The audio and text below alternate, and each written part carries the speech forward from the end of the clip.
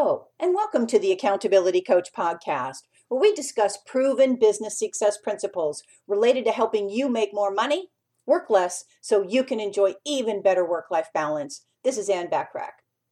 Today we're talking about how the choices we make impact our lives. Should I turn left at the fork in the road or right? Should I agree to take on a non-ideal client that could be more work than waiting for an ideal client?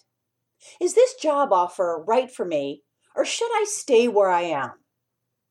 Should I have the fish or the beef? The choices we make impact our lives, sometimes actually in profound ways, others in subtle ways. Sometimes, though, we feel overwhelmed at the variety of options ahead of us, and we can't or won't make a decision. There is a song lyric that goes something like, "If you choose not to decide, you still have made a choice." I always find that profound, especially at those times when I don't make a decision or can't decide which decision is the right one. If you're faced with decisions regularly, and who isn't, frankly, it can be overwhelming at times.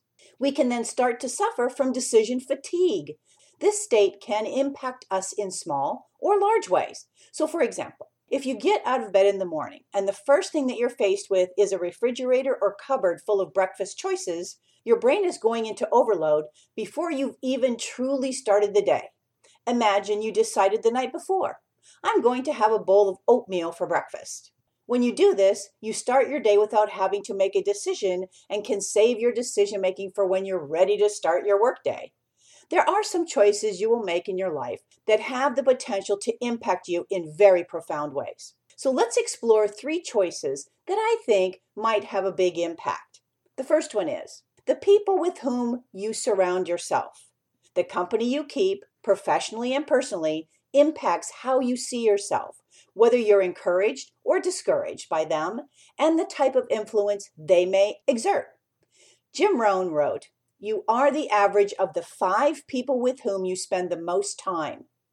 Who are your people and how do they impact you? Are they positive or negative people? Their outlook can impact your outlook, either good or bad. Number 2, how do you spend your time? In your 24-hour day, what do?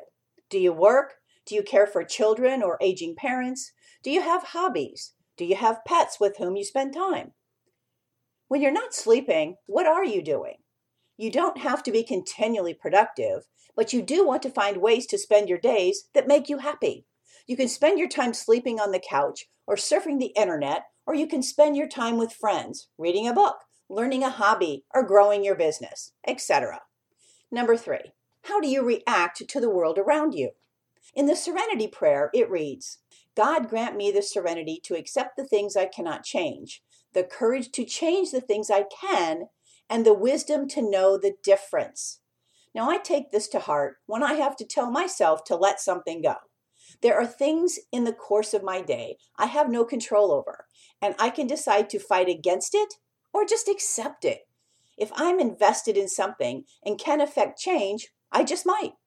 I know the wisdom to make the difference makes an impact on my emotions and my personal happiness. Accept the fact that sometimes you'll make bad decisions. Sometimes you'll make a choice that you will later regret even. If you can go back and make a different choice, try that to see if a new outcome will make you happier. Know, though, that you cannot go back and rewrite your entire history. And would you really want to? Your history has shaped who you are today, right now, in this very moment. The choices you make, both large and small, are the foundation of who you are. Your choices have brought you to this point in your life. If you're happy, congratulations. If you feel that you need to make better choices, now is the time to do just that. What are you waiting for? Well, my hope for our time together is that you got value and an idea or two that will help you be even more successful, professionally and personally. Feel free to share my podcast with others, as they can be found on most podcast platforms and in most English-speaking countries, as well as on accountabilitycoach.com. And if you'd like to get a short daily fix, subscribe to the Accountability Minute, which can also be found on most podcast platforms and in most English-speaking countries. And remember to take advantage of all my complimentary business resources and tools when you're a member of my free silver membership on accountabilitycoach.com. Aim for what you want each and every day. Until next time, make it a great day, today and every day. I appreciate you listening. Oh, and if you're getting value from any of my podcasts, please take a minute to leave me a short rating and review. I would really appreciate it, and I always love to hear from you.